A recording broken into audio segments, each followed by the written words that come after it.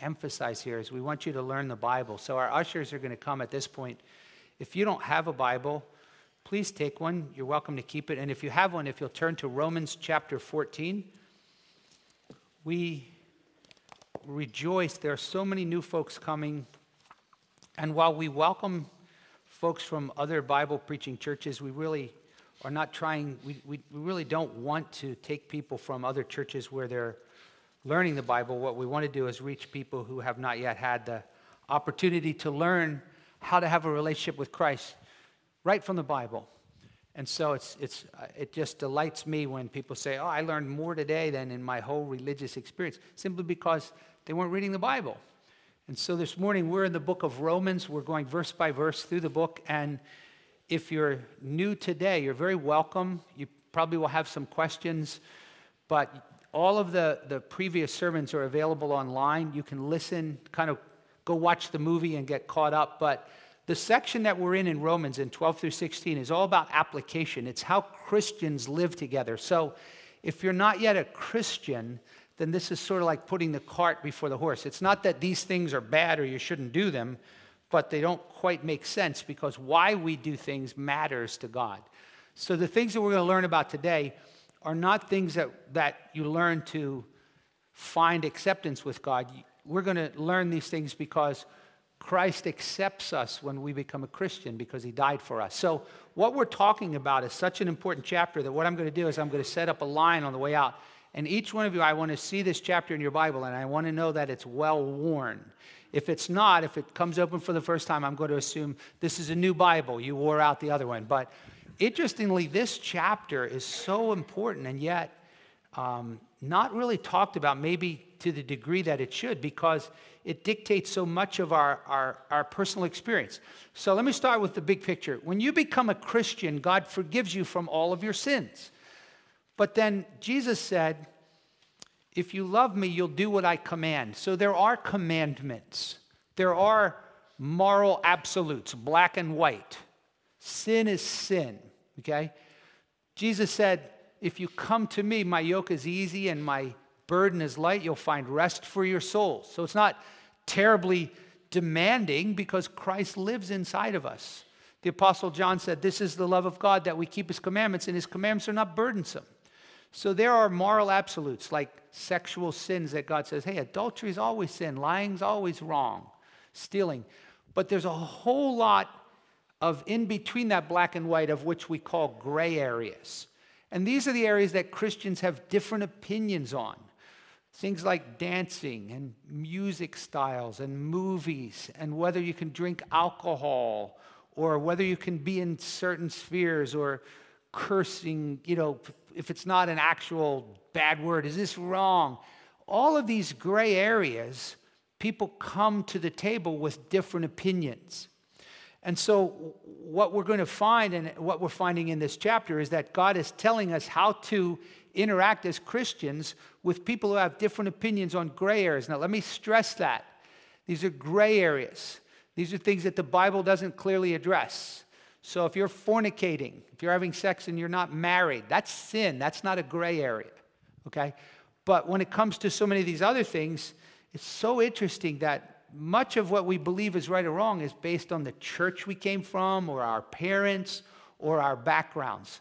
So this chapter is essential for the Christian to say, hey, I need to formulate a philosophy of how God wants me to live in terms of these gray areas. And there's a great article online if you want to take a look at it. It's called 12 Principles for Disagreeing with Other Christians by a guy named Nassali. It's by Crossway. He has a book on the conscience. But I was looking at this, someone sent it to me, and some of the principles I've sort of adapted here for the latter half of this sermon. But last week we saw three things. Number one, don't judge or despise people who have a different view. So, if someone says to me, I think it's wrong to drink alcohol, and this guy over here says, I think it's right to drink alcohol, both of these believers have to engage in a little bit different way. The person who has more liberty, this isn't bothering his conscience, needs to, the Bible says, don't despise the one who says it's wrong. So you don't go, he's a moron, he's legalistic, he's a jerk, right? And then the person over here who says, hey, he went to the movies, that's sinful. The Bible says, don't judge them. Don't you take the role of God and say, he's doing something wrong. So, number one, we said we have to learn how to not judge or despise people who have different views on gray areas. Number two, we then saw in verse 5 that you have to make up your own mind. Paul said, one guy thinks you have to keep the Sabbath. One guy says you don't have to keep the Sabbath. Be convinced in your own mind. So I can't take my cues from others. I can't go, well, they do it must be right. Or he doesn't do it, it must be wrong. He says, be convinced in your own mind. And then the third thing we learned last week is, at the end of the day, I'm going to stand before God for my conscience. So it's not so important what you think of me or I think of you. Paul says we all must stand before the judgment seat of God. Then we're going to give an account. But now we're going to pick up how I have to relate to others in regards to the decisions I make. Once I formulate my opinion, right, the first thing we're going to learn this morning is don't let your freedom destroy a weaker brother. Okay, so let's pray, and then we'll look at verse 13 through 15. Heavenly Father, thank you so much for the Bible. Please guide us as Christians to learn how to engage with other Christians who have a different view of gray areas. May the Holy Spirit help us to grow as Christians and those who are seekers in our service. May they learn what it means to become a Christian and to experience the joy of having their sins forgiven and becoming born again. In Jesus' name we pray, amen. Look at verse 15. Paul says, therefore, let's not judge one another anymore, but rather determine this, not to put an obstacle or a stumbling block in a brother's way. Now, did anybody slip or fall this week? Can some of you think back to the last time you fell? A lot of times, we just fall because we're dorks, right? I just slipped on a step. Nobody's fault but mine. Yesterday, my grandson and I were playing. There was a piece of paper on the kitchen floor, and he just, bam, fell, right? Now, if I fall and it's my fault, I just am like, I'm a dork. But if I fall because the dog left his ball there or because somebody left a piece of the vacuum out, I get bugged, don't you? In fact, a couple years ago, we got a new sliding glass door, and the whole frame was installed. Now, our old sliding glass door, it was all at ground level, so I could slide outside, right? But the new one that was put in, the first time I went to go out the door, it had like a 1-inch metal lip that came up from the floor. I tripped on that. I'm going flying out the steps, about to land on my concrete patio. So I grabbed the door. I ripped the whole screen door off. I bend it. I fall to the ground, and I'm furious at the contractor. I call him up. I go, this is not going to work. I said, I want, just like the old one, I want it to be ground level, because to have a 1-inch lip every time I go out the door, I'm going to fall. And he says, hey, listen, that's standard now. They're all like that. And you go, okay, well, he didn't put it there on purpose. But if somebody actually put something out there to trip you, you'd be mad, right? So Paul says, here's what we're going to do. Don't judge one another anymore. So here's a starting point. A number of people last week literally said to me, you know, one person, a dear older brother, he's here today. He wouldn't mind me saying this. He goes, I realized after last week's sermon, I was judging people. I was telling people, you can't drink, you can't do this. I was a good judge of other people. You shouldn't watch movies. So what God's asking you to do is take off your robe. You're no longer serving alongside God as a judge. Turn in your gavel and just worry about yourself. You can't go back and do it and figure out, don't do it anymore, okay? So if somebody says, well, you have to wear a suit and tie to church or you're not pleasing to God, stop it. Don't judge people anymore. But then he says this, but here's what you want to determine. Don't put an obstacle or a stumbling block in a brother's way. Now, obstacle, that was a pretty standard word for just putting a stone or something that would trip. But this word stumbling block in the New Testament is a really interesting word. Jesus introduced this. It's the Greek word scandalon, and literally it was originally used of a trap that was used to catch something alive. We had a bunch of groundhogs last year, and so I think between me and my neighbor, we trapped like 10 of them and took them. They say you have to take them 5 miles. I'm driving 5 miles so he won't find his way back. I don't know who measured that, 4.5, is that good, But anyway, but the word took on a connotation of doing something that leads other people to sin, okay? Now, you can do that on purpose, or you can do that by accident. But let me read to you what Jesus said about scandalons or stumbling blocks, because he was very serious about this. Jesus said in Matthew 18:7, "Woe to the world because of stumbling blocks. It's inevitable that stumbling blocks come, but woe to that man through whom the stumbling block comes. If you cause one of the little children who believe in me to stumble, it would be better for you that a heavy millstone be hung around your neck." So when people say to their little kid, "Here, want to smoke a little pot?"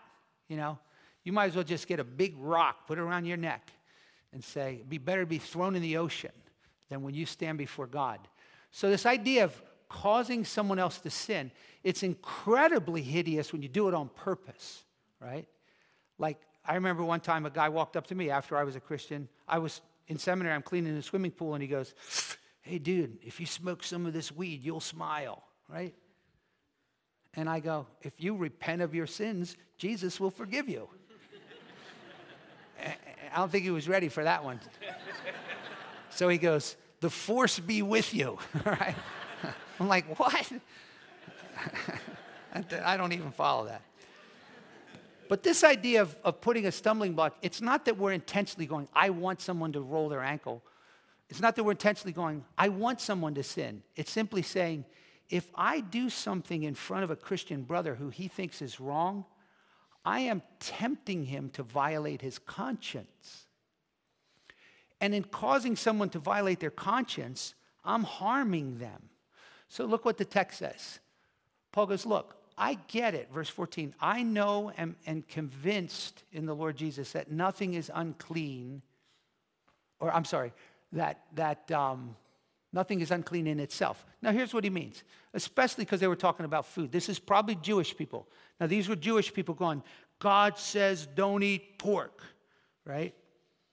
And that was true, but it wasn't because pork is evil. It's because God had given the Jews some certain things that would distinguish them from the other nations. This was just to show that we're set apart for God. There's nothing immoral about pork.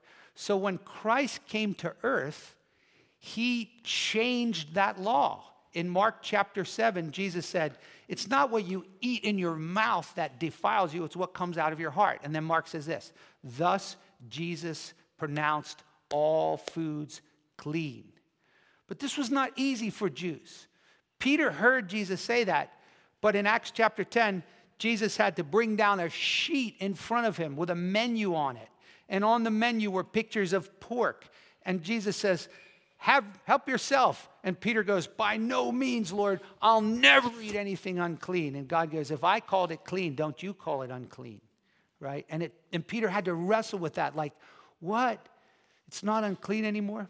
So when Paul says, I know and am convinced in the Lord Jesus that nothing is unclean in itself, the phrase am convinced, that took him time, right? Paul was a good Jew. The day he got saved, he didn't go, man, I've always wanted to eat a hot dog.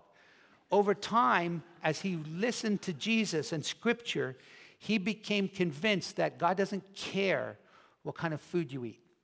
But he says, but to him who thinks anything to be unclean, it is unclean. So if a person's gone, I'm not supposed to eat that, it is wrong for them to eat that. And Paul's point is, so why would you grab your ham sandwich right in front of them? Because now you're saying, come on, you can do it too. And here's what happens. He says, if because of food your brother is hurt, you're no longer walking according to love. Now, what does he mean by hurt? Like, usually people who violate their conscience, they'll go, you hurt me. But this is a strong word. This word means to be grieved or deeply distressed. It's really interesting. This is the same word that's used in Ephesians 4 when it says, don't let unwholesome words come out of your mouth. Don't grieve the Holy Spirit. God, for a Christian, doesn't arouse his anger like, I'm so mad at you, Christian. It grieves him when we sin. But if I cause someone to violate their conscience, I'm bringing them emotional distress. I'm harming them. I'm hurting their soul. And it makes sense when you think about it because it's hurting their relationship with God. And Paul says the moment you do that, you're no longer walking according to love. You know what? I think if we all just took that phrase and put that on our door Are you walking according to love every day before we went out the door? Wow, imagine how much different the way we interacted with other people. Because we saw that in Romans 13. That's a big picture. God says, what matters is that we become a loving person. This is fulfillment of the law, that we learn how to love other people. This is what Jesus is producing in us. It's not that we're Bible scholars. The Bible says the goal of our instruction is to have love from a pure heart. And coming to church and learning the Word of God and meeting with other Christians, if it's not making you and me a more loving person, then Houston, we got a problem. The Bible's not supposed to make you more legalistic and strict and mean, or who cares what other people have? I have my rights. That's the whole thing. We're supposed to be walking in love toward other Christians. So Paul says, don't destroy with your food him for whom Christ died. Now, when he says destroy him, what does that mean? Well, I don't think it could cause a true Christian to lose their salvation, but you've trashed them in their walk with God. Well, how? Well, you and I both know that when we violate our conscience and when we begin to do things that we know are wrong, man, that's a sad way to live, isn't it? It's a painful way to live. And that's what Satan wants to do with you. If you're a Christian, you're like, yeah, I got saved and I wasn't doing that stuff, but now I'm doing it again, and my life is miserable. I mean, think about how it destroys them. They're not witnessing anymore because they feel so defeated. They're not helping other Christians because they're covered with shame and guilt. They're just absorbed. And Satan's going, well, what's the big deal? You already did this. You might as well do that. And they're just spiraling into this bad place. And that's what Satan wants to do with Christians. And that's why the Bible says, be sober, because Satan's prowling about seeking to devour you. He wants to lead you into a place of guilt and shame and defeat. And what's the difference? I'm not going to go to church anymore. I might as well just keep doing this stuff. Why would we want to do that? Paul goes, this is a guy for whom Christ died. That's a great way, that's a great template to kind of put over Christians who annoy you, right? Instead of looking at them as, oh, they're so annoying, just bring the template down that says, this is a brother for whom Christ died. What a way to look at people. If he was that important to Jesus, that Jesus hung on that cross for him and thought about him, right? Then could I at least afford him that little bit of grace to say, hey, if Christ died for my wife, then why should I say, if I want to watch this show, I'm watching it. Don't stay in the room then if you don't like it, right? Think about how we can look at other Christians as, hey, that person might not be my favorite saint, but Christ died for them. He's my brother. Christ loves them and he loves me. So Paul says, therefore, don't let what is for you a good thing be spoken evil of. Now, when he says, don't let what is for you a good thing, it could be the gospel itself. Don't let the gospel be spoken evil of, because people are like, look at those Christian hypocrites. But it could be just your choices. You know that it's okay to play cards or have a drink. It was just interesting. Last Sunday, people were like, my parents, we had to hide the wedding pictures because we had dancing, and some Christian, we weren't allowed to play cards. Someone came to my house and rebuked me for going to the movies.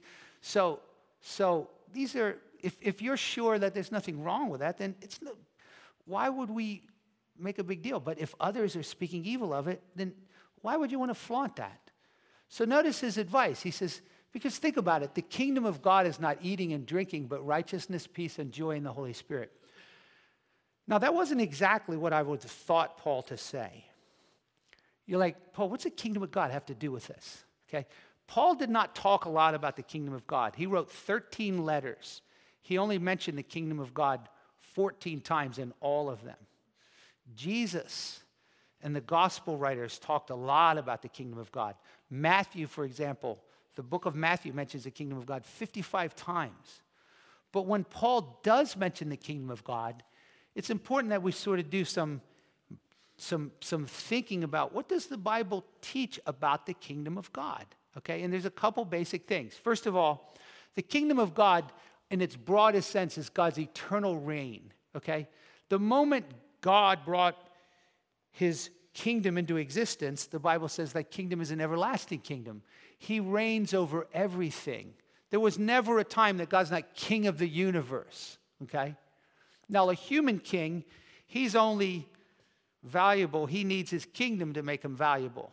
God's king, whether he has any subjects or not. He's rich before he created everything. So he's eternally the king. But then there are levels in the Bible or different aspects of the kingdom of God. So when God was dwelling on earth with Adam, it would be safe to say that the kingdom of God was on earth because God was ruling perfectly over all of his subjects.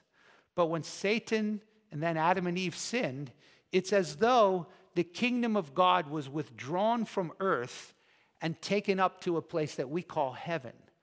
So in a certain sense, the kingdom of God is in heaven. And that's why Jesus said in the Lord's Prayer, pray, oh God, let your kingdom come. Bring heaven back to earth. Well, what's different about the kingdom of God in heaven and the kingdom of God on earth? Well, he told us. He said, let your kingdom come, let your will be done on earth like it's being done in heaven. So right now in heaven, God's perfect will is being done by everybody up there. Angels, the souls of those who have parted. There's joy and peace and righteousness. All is well in heaven. Meanwhile, down here on earth, the Bible calls the kingdoms of this world under the powers of darkness, under Satan's authority. And so we live in this dark world where the kingdom of God has not completely come to dominate. But there's an in-between aspect. And some theologians call it already, but not yet. When Jesus came to earth, he spoke about the kingdom of God now being in our midst. He spoke about the present realities that now that the king is here in all of his power and glory, things are changing on earth. So there is a present aspect of the kingdom of God going on right now, but it's limited to those who have submitted to Christ. If you're a believer, the day you became a believer, this is what God said. Paul said in Colossians 1, you were transferred from the kingdom of darkness to the kingdom of God's beloved Son, Jesus, right? So think about the tension here. The kingdom of God is coming. When Jesus comes back, he's not coming and holding election. Will you vote for me? When he comes back, the Bible says he will come on a white horse, and written on his thigh as King of Kings and Lord of Lords. And he will slay all of his enemies with the breath of his mouth. And he will rule with a rod of iron. And anyone who has not bowed to his lordship will be destroyed. Depart from me into everlasting fire. But all those who have come to Christ, the Bible says, he will say to you, enter into my kingdom. So as we wait for Christ, pardon me, to bring the kingdom to earth, in between that time, we are to live in this evil world as kingdom subjects. So we're supposed to be different from how unbelievers live because we got a different king. We got a different way that we look at life. So while people say if somebody hits you, punch him in the face, Jesus goes, no, if you're going to be one of my kingdom kids, blessed are the peacemakers. Blessed are those who turn the other cheek. Blessed are the poor in spirit. Theirs is the kingdom.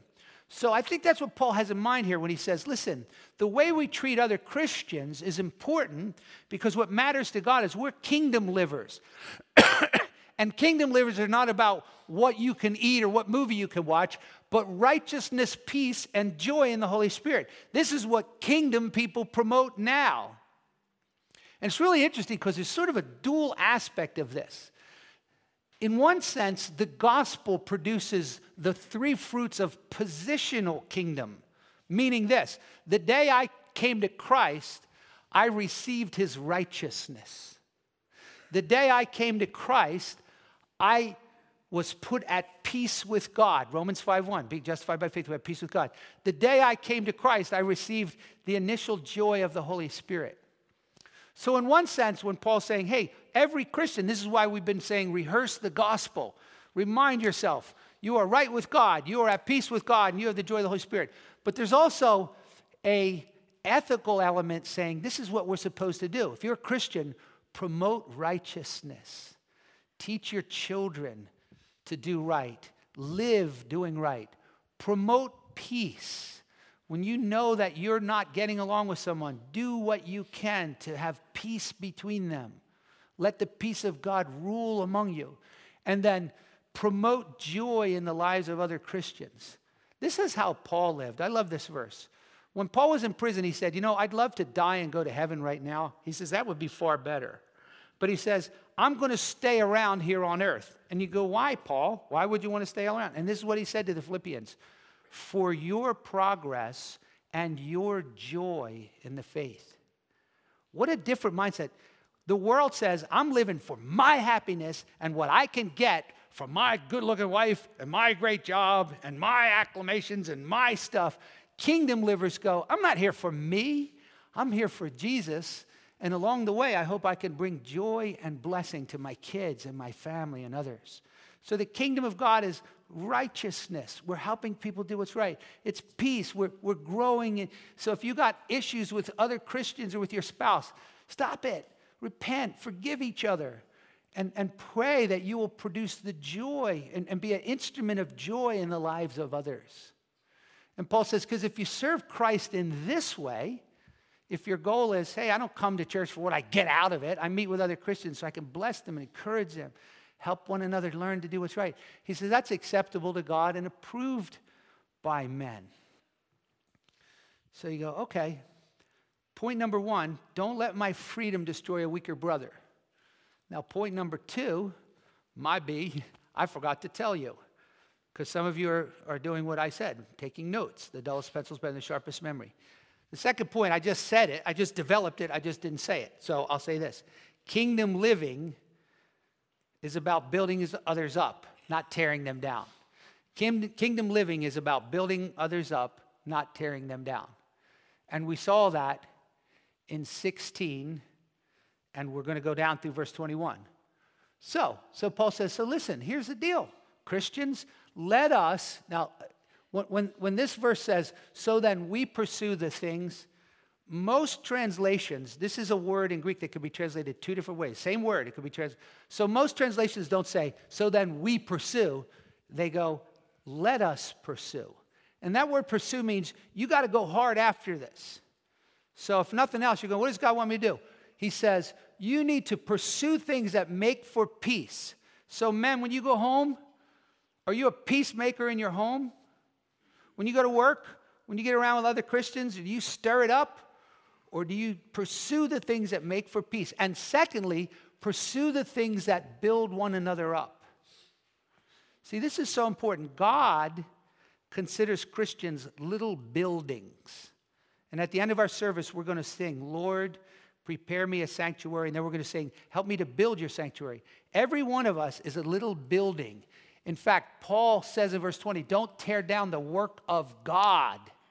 See, God, when you become a Christian, He's building you up in your faith. He's helping you to grow stronger, more like Jesus, free and loving and useful and serving Him. Satan is trying to tear you down. Somebody once said, it's like crabs in a basket. You ever been crabbing, right? You throw a bunch of crabs in a basket. If that basket starts to get full, and they're all trying to get out, right? They're trying to, and crabs are climbing up sideways. You ever notice this? When one gets to the very top, the other crabs don't go, go, go, go, go. You can get out of this. Don't be like us. They pull each other back down. And sometimes that's how Christians treat one another. Pursue the things that build each other up. In fact, when he uses this word build up, it's the Greek word that we translate edification. In 1 Corinthians 14:26, this is what Paul said. Every time Christians get together, he said, you should do things like this. Bring a psalm, bring a tongue, bring a teaching, bring a revelation. Then he said this, everything should be done for edification. So if somebody walks out of church and he goes, I didn't get nothing out of it, don't say that to me, because I'll say, well, that's not what you were supposed to come for. Did you bring anything to the game? Did you encourage anybody? And so one of the ways that we edify is we speak loving words into one another's lives. and we share scripture with one another. Paul said, whenever you assemble, this is why we want you to be in small groups. He says, share scripture with one another. Share Psalms so you build each other up. Here's an example. This week I was sitting with one of our brothers, Don Cheney. He and I worked together. Went to his office. I said, Don, I need you to pray with me about something. My heart's kind of heavy about something. I'm kind of distressed about this. And you're like, the pastor gets worried? Yeah, I'm a sinner just like you. And so he prayed with me. And then he did something really cool. About an hour later, I got an email. And this is what it said. Hey, Tom, Psalm 97, whatever. When my anxious thoughts multiply in me, oh God, your comforts delight my soul. He just edified me. And when you encourage somebody, say something nice to them or pray for them or share scripture with them, you're building them up. Matter of fact, see this little thing right here? Your mouth is your number one tool of edification. So Ephesians 4:29, this would be a good one for some of you to have on your mirror, on your refrigerator, on your door. This is even higher level. It says, don't let rotten words come out of your mouth. Only good speech that edifies others. You're like, I practically have nothing to say then. Fine. Bible says even a fool looks smart if he keeps his mouth shut. So think about how important it is to build each other up. Think back to your third grade teacher who said, you're a really good artist, Billy. You never forgot that. Healing, edifying words, scriptures, and encouragement go so far. So Paul says, let's pursue these things that edify. Let's not pursue things that tear each other down. All things are clean, but they're evil for the man who eats and gives a friend. So why do I want to rip somebody else down and say, I have a right to do it? Okay, the last two things. Verse 22, Paul's going to teach us something pretty straightforward. If you're free, don't flaunt it. And if you're strict, don't expect it of others. All right? Here's what he says in verse 22. Let's go to the next verse. He says, the faith which you have as your own conviction before God. So, if you have the freedom to go, I don't feel like I'm sinning if I have a beer, okay? Now, I'm going to tell you this. If you get drunk, you don't even have to wonder if you're sinning. The Bible says drunkenness is a sin. Substance abuse is a sin. And the Bible says no drunkard will inherit the kingdom of God. You need to repent of that, okay? But if you have the conviction that it's okay to have a beer or a glass of wine, or it's okay to watch a movie that someone else might say, oh, that's wicked. Paul says, have it as your own conviction. Don't flaunt it. So if someone comes over your house, don't say, hey, how about a beer? Or, hey, you want to watch this movie? Or maybe they think all rock music's wrong. Oh, that's stupid. I'm jamming on my tunes. Come on. I have my rights. Paul goes, have as your own conviction. You don't have to flaunt your convictions before everybody and just say, I could do what I want. You know, people come to me and say, oh, Pastor Tom, why don't you wear a tie? Give God your best. And I go, hey, I respect that. If you want to wear a tie because you believe that's giving God your best, that's fine. But you're not going to show me from the Bible that wearing a tie to church is required. So we go, all right, I don't want to flaunt my freedom, but if I'm strict, how can I expect it from everybody else? That's the point. Have it as your own conviction before God. So if you don't want to watch a movie, that's all right. But don't tell anybody who watches movies is of the devil. See? Just keep it to yourself because you're going to stand before God. And then the last principle is pretty straightforward. If you follow your conscience as a Christian, you're blessed. Okay? You want to be blessed? Just follow your own conscience. Stop worrying about what other people do. Paul says, happy is he who does not condemn himself in what he approves. Now, I don't like the translation happy here because the Greek word is makairos, which means blessed. And there's a difference between blessed and happy. Unbelievers can be happy. I got a new car. I got a good-looking girl. You know, I just got a promotion, right? You can be happy without being blessed. But when you're blessed, that's a spiritual thing. You have peace with God. Your relationship with God is being blessed by the Lord. The hand of the Lord is upon you. And so the Bible says, blessed is the person. He's at peace with God because he's not violating his conscience. So what God's telling you is if in doubt, don't. He who doubts is condemned if he eats. Not because meat is bad or because the movies are bad or because having a beer is bad, but because you're violating your conscience. Your eating is not from faith. And whatever is not from faith is sin. So the whole of Christian life is a life of faith. It's a life of trusting God and depending on God and being accepted by God. So this is the entryway. You want to get right with God? You got to get right with God by faith, not by works.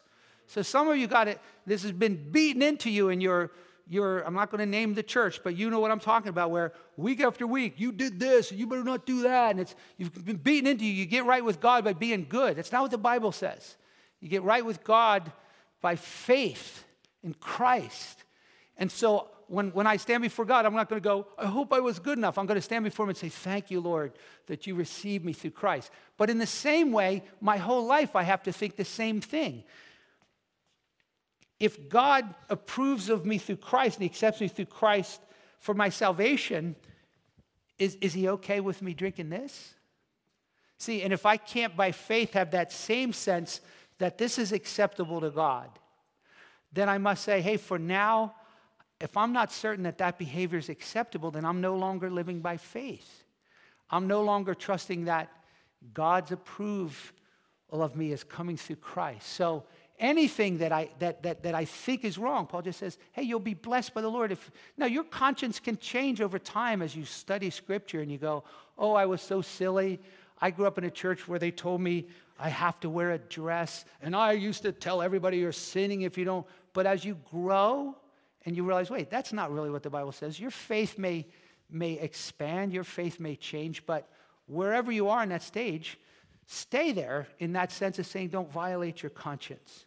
So this morning, Benjamin's going to come and we're going to sing, Lord, prepare me to be a sanctuary. In other words, build me up, Lord, a loving sanctuary where the Holy Spirit's living through me. This church is growing not because we got signs and billboards and tracts and we're giving free TVs. It's because Christians are living godly, loving lives and people are going, that's what I want.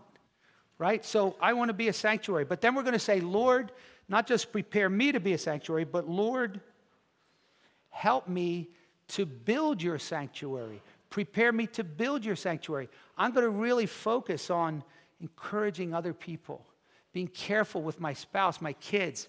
If you're not in a small group, if you're not meeting with other Christians somewhere, Lord, prepare me to build your sanctuary. And then finally, Lord, prepare me to be a missionary. See, we're all going to go out this week and try to live for Christ and to make the gospel look good. So, real quick, number one, has there anybody that God's bringing to your mind that you've been tearing them down? You say, yeah, you should have heard what I said to my spouse before we came here. Or I went off on my so-and.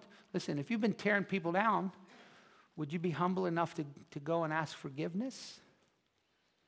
And then number two, when was the last time you remember building anybody up? Like, will you consciously say, Lord, this week, help me to build up my spouse? Yeah, they got faults, so do I, but I want to focus on their assets. I want to share encouraging things. Help me to build into the lives of others, which means I'm going to get involved in church, not just show up on Sunday.